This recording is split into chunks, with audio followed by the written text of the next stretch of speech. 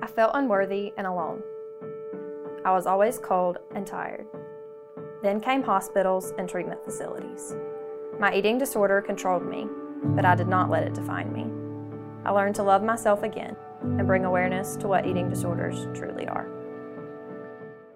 My name is Mackenzie. I am resilient, and I am real.